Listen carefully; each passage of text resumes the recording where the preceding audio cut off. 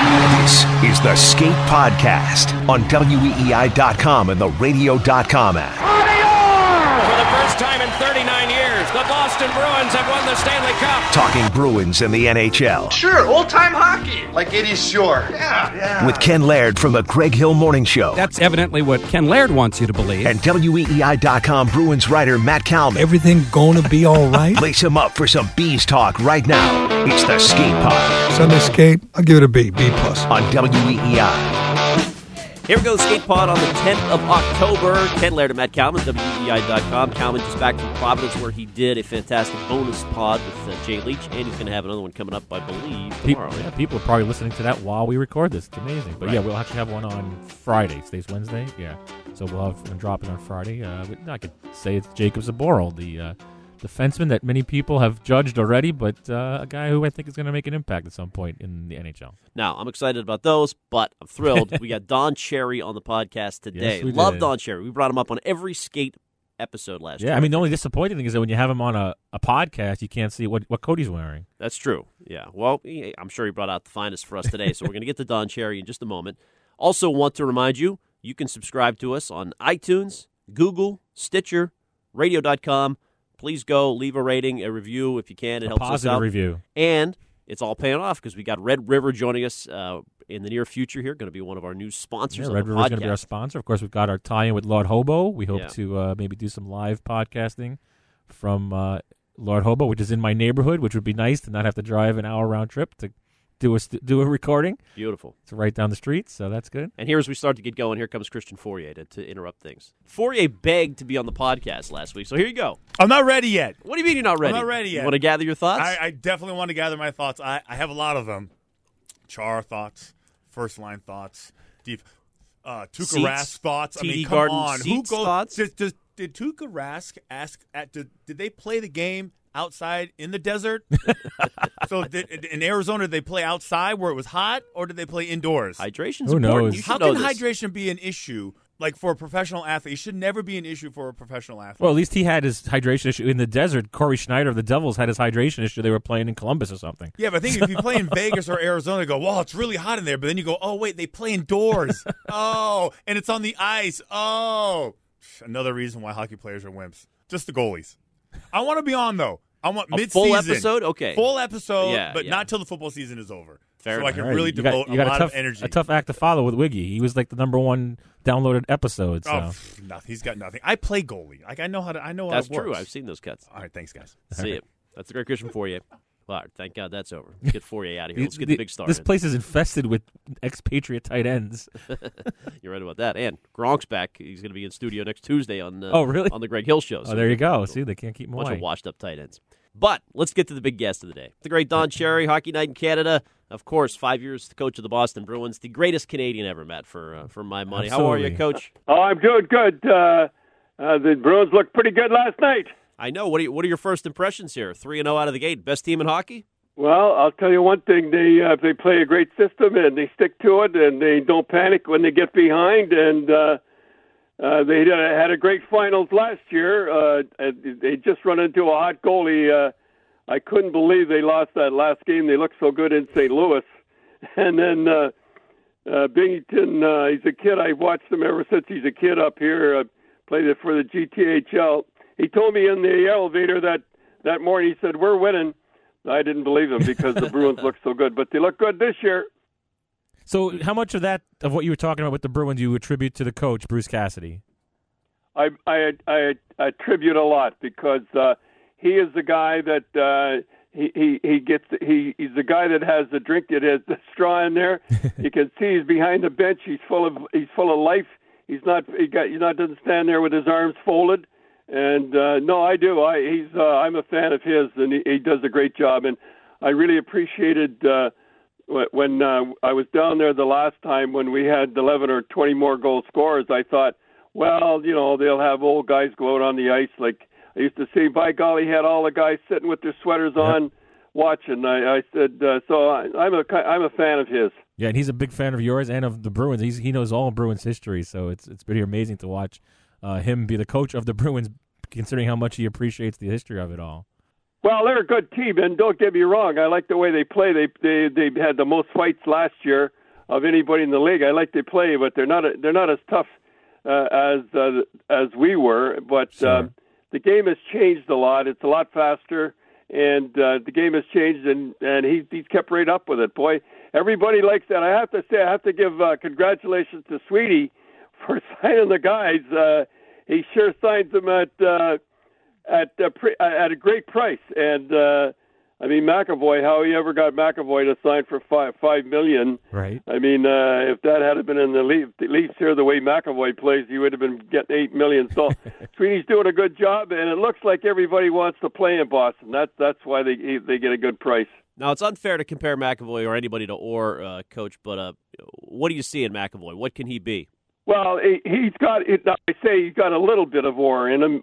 He's got a little bit of Orr. I mean, nobody's like Bobby Orr. Bobby Orr is the greatest hockey player who ever played, but he handles the puck well. He gets the puck out. He doesn't get beat too often, and I like him. I think he's one of the best defensemen in the league. I mean, it's just that he doesn't get the publicity like Doughty and those guys do. Now, you mentioned toughness as well. That's interesting. You mentioned that over the weekend, talking about Toronto as the reason you don't think they are a Cup favorite right now. Was that the difference between St. Louis winning, and is that going to play a factor again this year?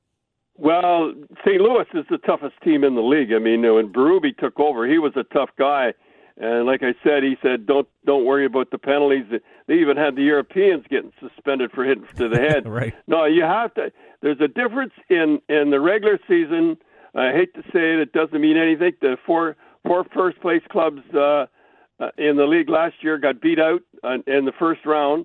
You have to play a tough game. It's like a war. I think it's the hardest to win. You have to go 6 weeks to win it.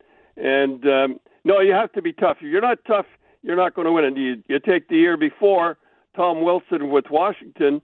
I mean, he was the guy that made things go back then. So you have to be tough. I mean, you don't have to be running around like an idiot. I think you just have to be team tough. And St. Louis last year, boy, they were the toughest team of all of anybody in the league. They played San Jose. They put out Hertl. They put out Carlson. They put out Pavelski. Three of their stars. I mean, I know a lot of people don't like that stuff, but I tell you one thing, boy, they were a tough team. They're a tough team this year too. So, whether it's Toronto or St. Louis or any of these teams, do they have to change personnel to add tougher players, or can the players they have be tougher? You know, I'm thinking more like Toronto or Boston or these other teams, Tampa. Not if you don't get the right players. You'll get the players playing tougher if you have half your team. Like, I mean, let's face it, they really had a tough team, and the other join in. But no, if you don't have the personnel, like Tampa, if you don't have the personnel, you're not going to win the playoffs. You got to have the guys that want to play tough, and they play tough. And Boston played tough too. And remember, Boston led the league in fights last year. I know a lot of people don't like fights, but it gives their attitude the way they go into the game. Sure. I know you said, Don, Brad Marchand is your favorite Bruin. Were you all the more surprised to see the line change gaff in Game 7 last year from him? Yeah, I was. He stopped that licking and all that stuff. That was just funny. But if you look at the World Tournaments and you look at the important goals, well, even this year, you look at the important goals, Marchand is always there, and he's not a big guy, but he's always there. He's afraid of nobody. I remember when he grabbed one of the Twins for Vancouver, did ragdoll with him. I mean, he fits right in the pattern. He'd be great in St. Louis, but he's good in Boston. He's my favorite player. And through these first 3 games that they've played, he's their MVP, and maybe that'll kind of translate to the rest of the league. Maybe people will start to recognize him in that light. Well, I don't know. I think that he got penalties that last year or the year before because he was Brad Marchand. Right. And if he had been anybody else, they wouldn't have called the penalties on him. That's the way I feel about him anyhow. What's Tampa's problem? Why did they get swept last year, and do they have that same thing going on this year? Well, it's again, if you don't play tough, their goaltender wasn't very good either. But if you don't play tough, I mean, again, I people are listening to this. They're saying, "What is this guy nuts or something?" But if you go into the playoffs and you play the same way as you play the regular season, you're not going to win. And that was proven with the first first place on every division was beat out in the first round. In fact, Tampa, as we know, never even won a game, and their leading scorer was awful. And because the whole mindset, I think it's the only sport in the world, the whole mindset changes once the chips are down. So we all know that you kind of still have an affinity for the Bruins after coaching here. I mean, why is it that the Bruins have stuck with you all these years later, even though things didn't necessarily end the best way when you left here? It's a funny thing you say that is that the Bruins, like I said, aren't as tough as they used to be, but they're still tough. Mm-hmm. And you take Philadelphia. There's Philadelphia had a great reputation going, Broad Street Bullies and all that stuff and everything. I know you don't say that anymore, but there was a team that had a great thing going, and they did an abrupt change. Now their crowds are down, and I don't care what anybody says; they won't admit it. But they don't. They play a different game. They had a great thing going, and they lost it. And you're not afraid to go into Philadelphia anymore. Not that we were ever afraid, but a lot of teams were afraid to go in there. You got to keep that. And the Bruins kept up that you want to play there. You can tell everybody wants to play there, and they have their attitude. And their attitude is not as good as I'd like it, but they still have that attitude. And like I said a million times, you're not going to win the playoffs. And let's face it, in hockey, the main thing is, I guess baseball, football too, the main thing is to win in the playoffs. Sure. When you took over in '74, Don, were the Bruins tough enough then? Were you the guy that created the big bad Bruins historically when you look back on it? No, when I took over, I took over. They won the Stanley Cup, and they went to the finals the year before. And that was why I think that what happened was that Philadelphia was a tougher team. Sure. And if you noticed that Philly went on to win the next 2 years in a row. I mean, they were like a wolf pack. You touch one guy. The only thing is that we were tougher. That's why we put them out in the playoffs. And big thing too is we were tough, all right, but we had a lot of people don't realize that. I guess they do now, that we had 11 guys that scored 20 or more goal scorers. Think about that. 11 guys on the same club scored 11 guys scored 20 or more goals. That's a record never be broken. And another thing too, that we had Gilly Gilbert, who didn't like me, by the way. The only guy I think that didn't like me was, and he had 17 straight wins, which is record still stands. Now, in terms of the organization now, do you keep in touch with Jeremy Jacobs and how about Harry Sinden? Do you guys talk at all? No, Jeremy Jacobs, when he was here, I don't think he liked my style of play. Somehow or other, he said hello to me the last time, but I don't think I don't think I'm one of his, or was one of his big. But Harry and I, we had an awful falling out at the end the last year. And, I mean, how could you get rid of the coach of the year? And we went to the final. The team that won the game went to seventh game in overtime. No, Harry and I did not get along at the end. But Harry and I, we talk now. We say hello now, and we're semi-friends. So that's good. I'm glad he's doing good, and I'm glad he's still with the Bruins. Well, that's great, and glad to see you're still welcome back. Every so often. Oh, I couldn't believe it. Like I said, that last time in, I'll tell you, I thank the Bruins for that one and all the players, and I thank you guys for having me on. Thanks, Don. You're the best. Thanks a lot, Don.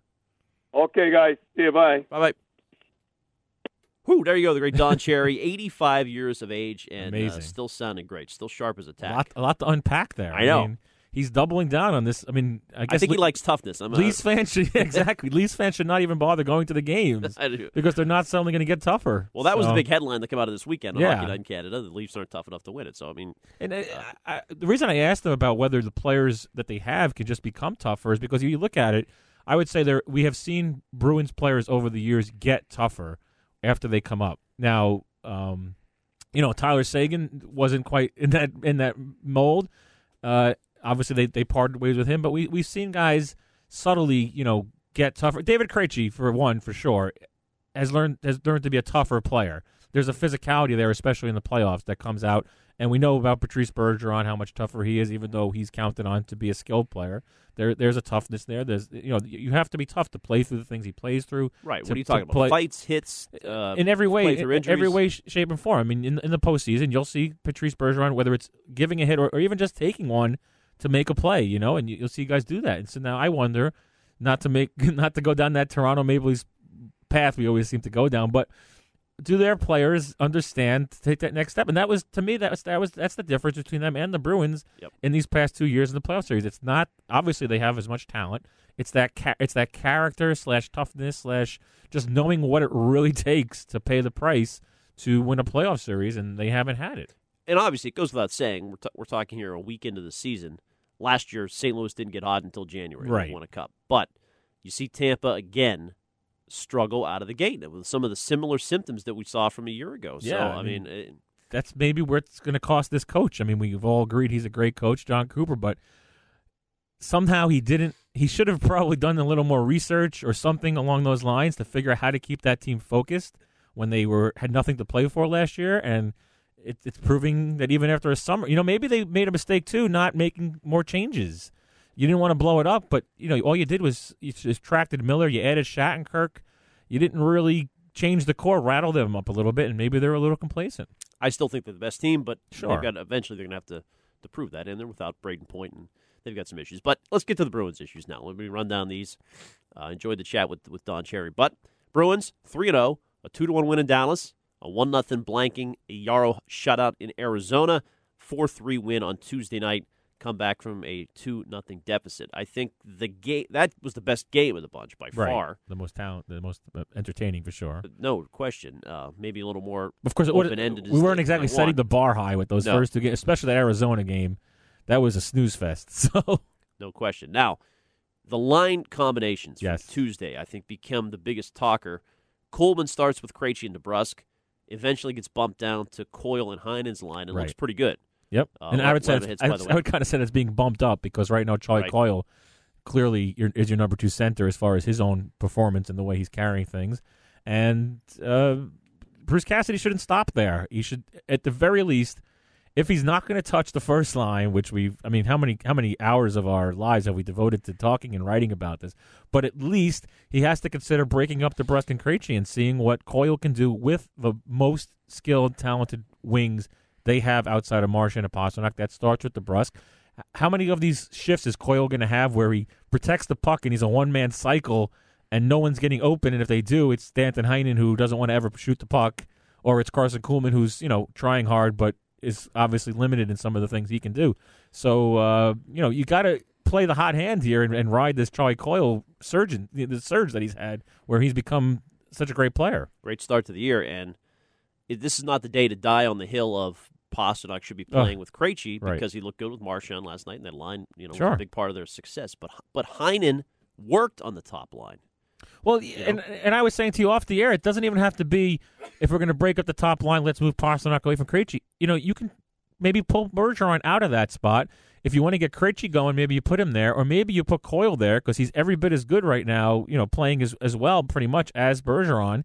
You don't need to have the great two-way center playing between those two guys, and you see if Bergeron can get some of these wings going because these are the wings you have. There's no one really waiting right now to take a job here. If you're going to leave Anders Bjork in the AHL for a little bit to get some seasoning, there's nobody knocking on the door, and you can talk all you want about Ritchie and Backus and Nordstrom. These guys are placeholders if they're playing in the top 9. These are fourth-line players who are effective fourth-line players, but you can't be counting on them to do anything in your top 9. Well, first of all, Bjork's got to be up here sooner than later, right? You cannot have Backus and Ritchie in the lineup in the same game. You wouldn't think, and that's why Nordstrom's going to take one of their spots at least. Well, that's true, because they have a crunch there now. They'll have Wagner, Corrali, Nordstrom, Backus, and Lindholm, actually. Right. I think you might see Nordstrom play with Krejci and DeBrusk. He did that a little last year, and that might just bump Kuhlman to the line with Coyle and Heinen, and that just might make that your second line again. Because if that line's as Coyle keeps playing the way he's playing, then it becomes effectively a second line. Well, that was a great line when Kuhlman and Coyle played Tuesday night, 8-1 in shots and goal over a 6-minute span. They controlled the tempo. So there you go, and that kind of brings up the best in Kuhlman. It's funny. I think Don Cherry talking about Brad Marchand being his favorite player, but I bet 3-4 years or even 2, it's going to be Kuhlman. That guy's going to really. He's American though. If he was born north of the border, it would have made a difference. He's Minnesota, so it's close enough, close, isn't it? Close, but not enough to be favorite player material. But I agree with you, and that's why I like Lauko. Lauko's a little bit of Kuhlman. Right. He gives you a little bit of that kind of reckless it is energy. hard to throw a 19-year-old. 19-year-old Milan Lucic can handle himself. we've seen other, 19-year-old Tyler Seguin clearly was protected as much as people in this town wanted to storm Claude Julien's house with pitchforks and knives. Obviously they were doing the right thing with that kid and raising him to become an NHL player, but I don't see 19-year-old Lauko making an impact at this point. Give him a month or two down there, and we'll see how he handles it. So to summarize, who would be on Krejci's line if you were calling the shots? Because you're saying Kuhlman's you put Kuhlman now permanently with Coyle and Heinen. Well, I would consider Coyle, Kuhlman, and DeBrusk, and then Krejci gets whatever's left over. I mean, until Krejci gets his gaming gear, he's basically your third center, and you're not going to necessarily trust him with the best matchups, especially on home ice, and you're not going to waste the hot play of these other wingers playing with him if he's. I mean, he definitely looks hampered, wouldn't you say? Oh yes, he's not. Definitely. He's not out in the open ice. He's not, drawing people to him right now. He's obviously has an issue. Hopefully, he's not making it worse. I mean, it's only the third game of the year. Hopefully, he's going to get healthy here. Connor Ryan had this stat: 28 minutes, 48 seconds of ice time. One high danger chance with Krejci on the ice. Well, One. there you go. So his numbers support my eye test. So There you go. We work well together. No, you're right. I mean, yeah. I mean, but it's. But will that linger? Are they balancing egos? And are you really going to say? I mean, the answer would be, if we don't give Krejci his wingers, then he's never going to get going. But that's not right, because if you think that Danton Heinen and Brett Ritchie, for lack of a better person on this team right now, are decent NHL players, then they should be able to get a little something going there, and you have to earn your job back. They talk all the time, win your job. Or what more does Charlie Coyle have to do than to be, the number 2 center here and get the best wingers he can have? Anything on the defense surprise you? Grzelcyk obviously was out a bit Tuesday and then threw things into a tizzy, but Krug and Carlo are getting the bulk of the offensive zone starts. I mean, I don't know. Surprise, I think the sample size on that might be a little bit weird. I mean, The fact is, down the stretch on Saturday with the 1-0 lead, Carlo and Grzelcyk was your defensive pair in addition to Chara and McAvoy. So they're just trying to find different things. I think that a lot of it has to do with the type of game it is, who's hot. I'm not going to look too much into them being protected for sure. Obviously you wanted to get Torrey Krug out there in an offensive situation. And he had the game winner, which was really set up by Backes. You got to give Backes credit. That's a great forecheck there in the second period. Great forecheck by a fourth-line player. He's great. He's an excellent fourth-line player. That's fine.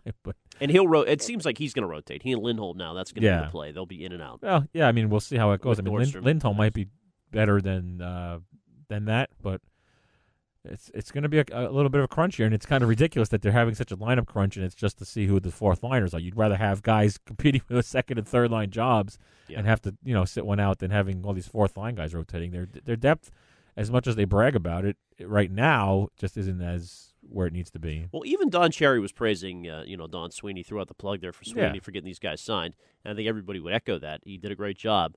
That being said, are they just falling back into the comfort of, at the trade deadline, again, we've done it for 8 years in a row, whatever. If we need it, we're going to go out and sign a winger. Yeah, I mean, that's kind of where we're going here, except they do have that thing of Bjork waiting in the wings here, right? So, right, that's true. I'm not saying that a Paul Carey is going to come up here and save them, but it's another guy that you could consider at some point to just come and give you a couple of weeks.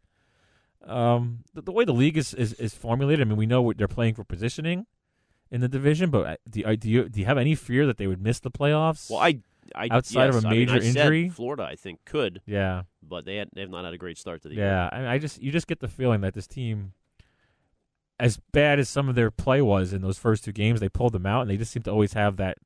And it's not a complacency thing where they're just sitting back and saying, "Oh, we're going to win," but it's actually more of the opposite of that. The fact that when they don't play their best, they still know how to grind out and get 2 points or even get 1. So I get the feeling that they're not going to, unless there's like a real major injury here, you're not worrying about actually making the playoffs. It's just about the positioning. So, and if they don't care too much about that, it might not be a big deal to just wait to the deadline. If I were you, I'd worry more about your Penguins, your Eastern Conference pick. God. What a terrible start to the year they've had. What a jinx I put on them, huh? Malkin's out, and they look like a mess. Oh, my God. But compare this to this Bruins team. But, I will say, hot start is great.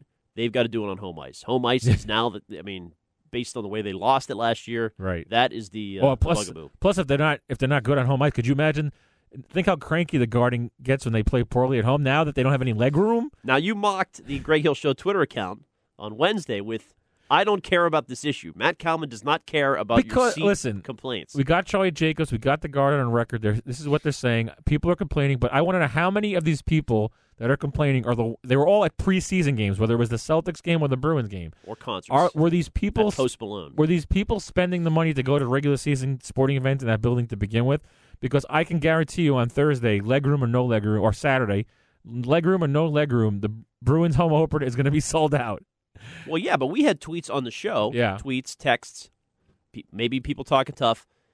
I'm not going to renew next year. Well, basically. Let's see if they really do that. I hear a lot of talk, and yet I hear a lot of people talk about the Red Sox when this and that, and then next thing you know, they're still getting 35,000 into that broken down stadium of there. So as long as the team's winning, they put people in the seats, and this is not a Boston-centric issue. This is the way pro sports operate now. Suck every dollar out of the fan base in every way, shape, or possible, and they take it. Yeah, but for you to say you don't care about the fans or that it's not a legitimate issue until they don't buy the tickets, the issue currently facing fans is they were blindsided by this, right?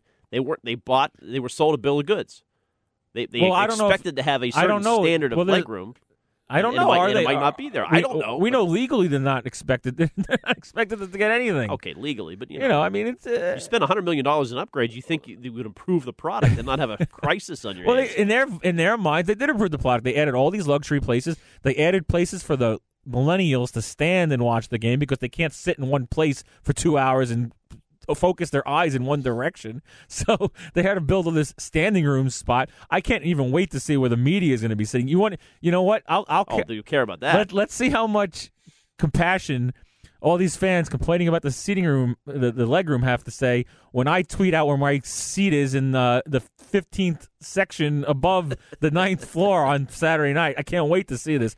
I'm sure I'm going to have Hags and Mick Colaggio on my lap, because they're going to squeeze us all into the smaller area of media. So we'll all complain together. And you know what? The Bruins will laugh to the bank. They will do that.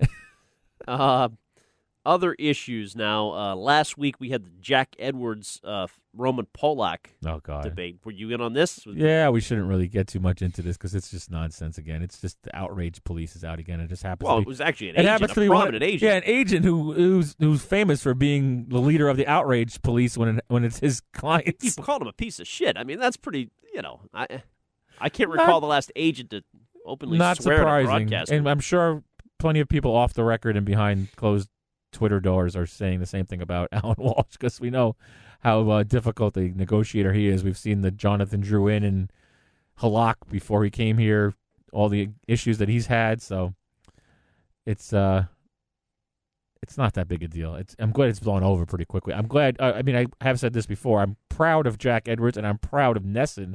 So hold the presses. I'm actually going to compliment Nesson. Like the logo? I love the logo. It makes me think of like a beach. It makes me think of a wave.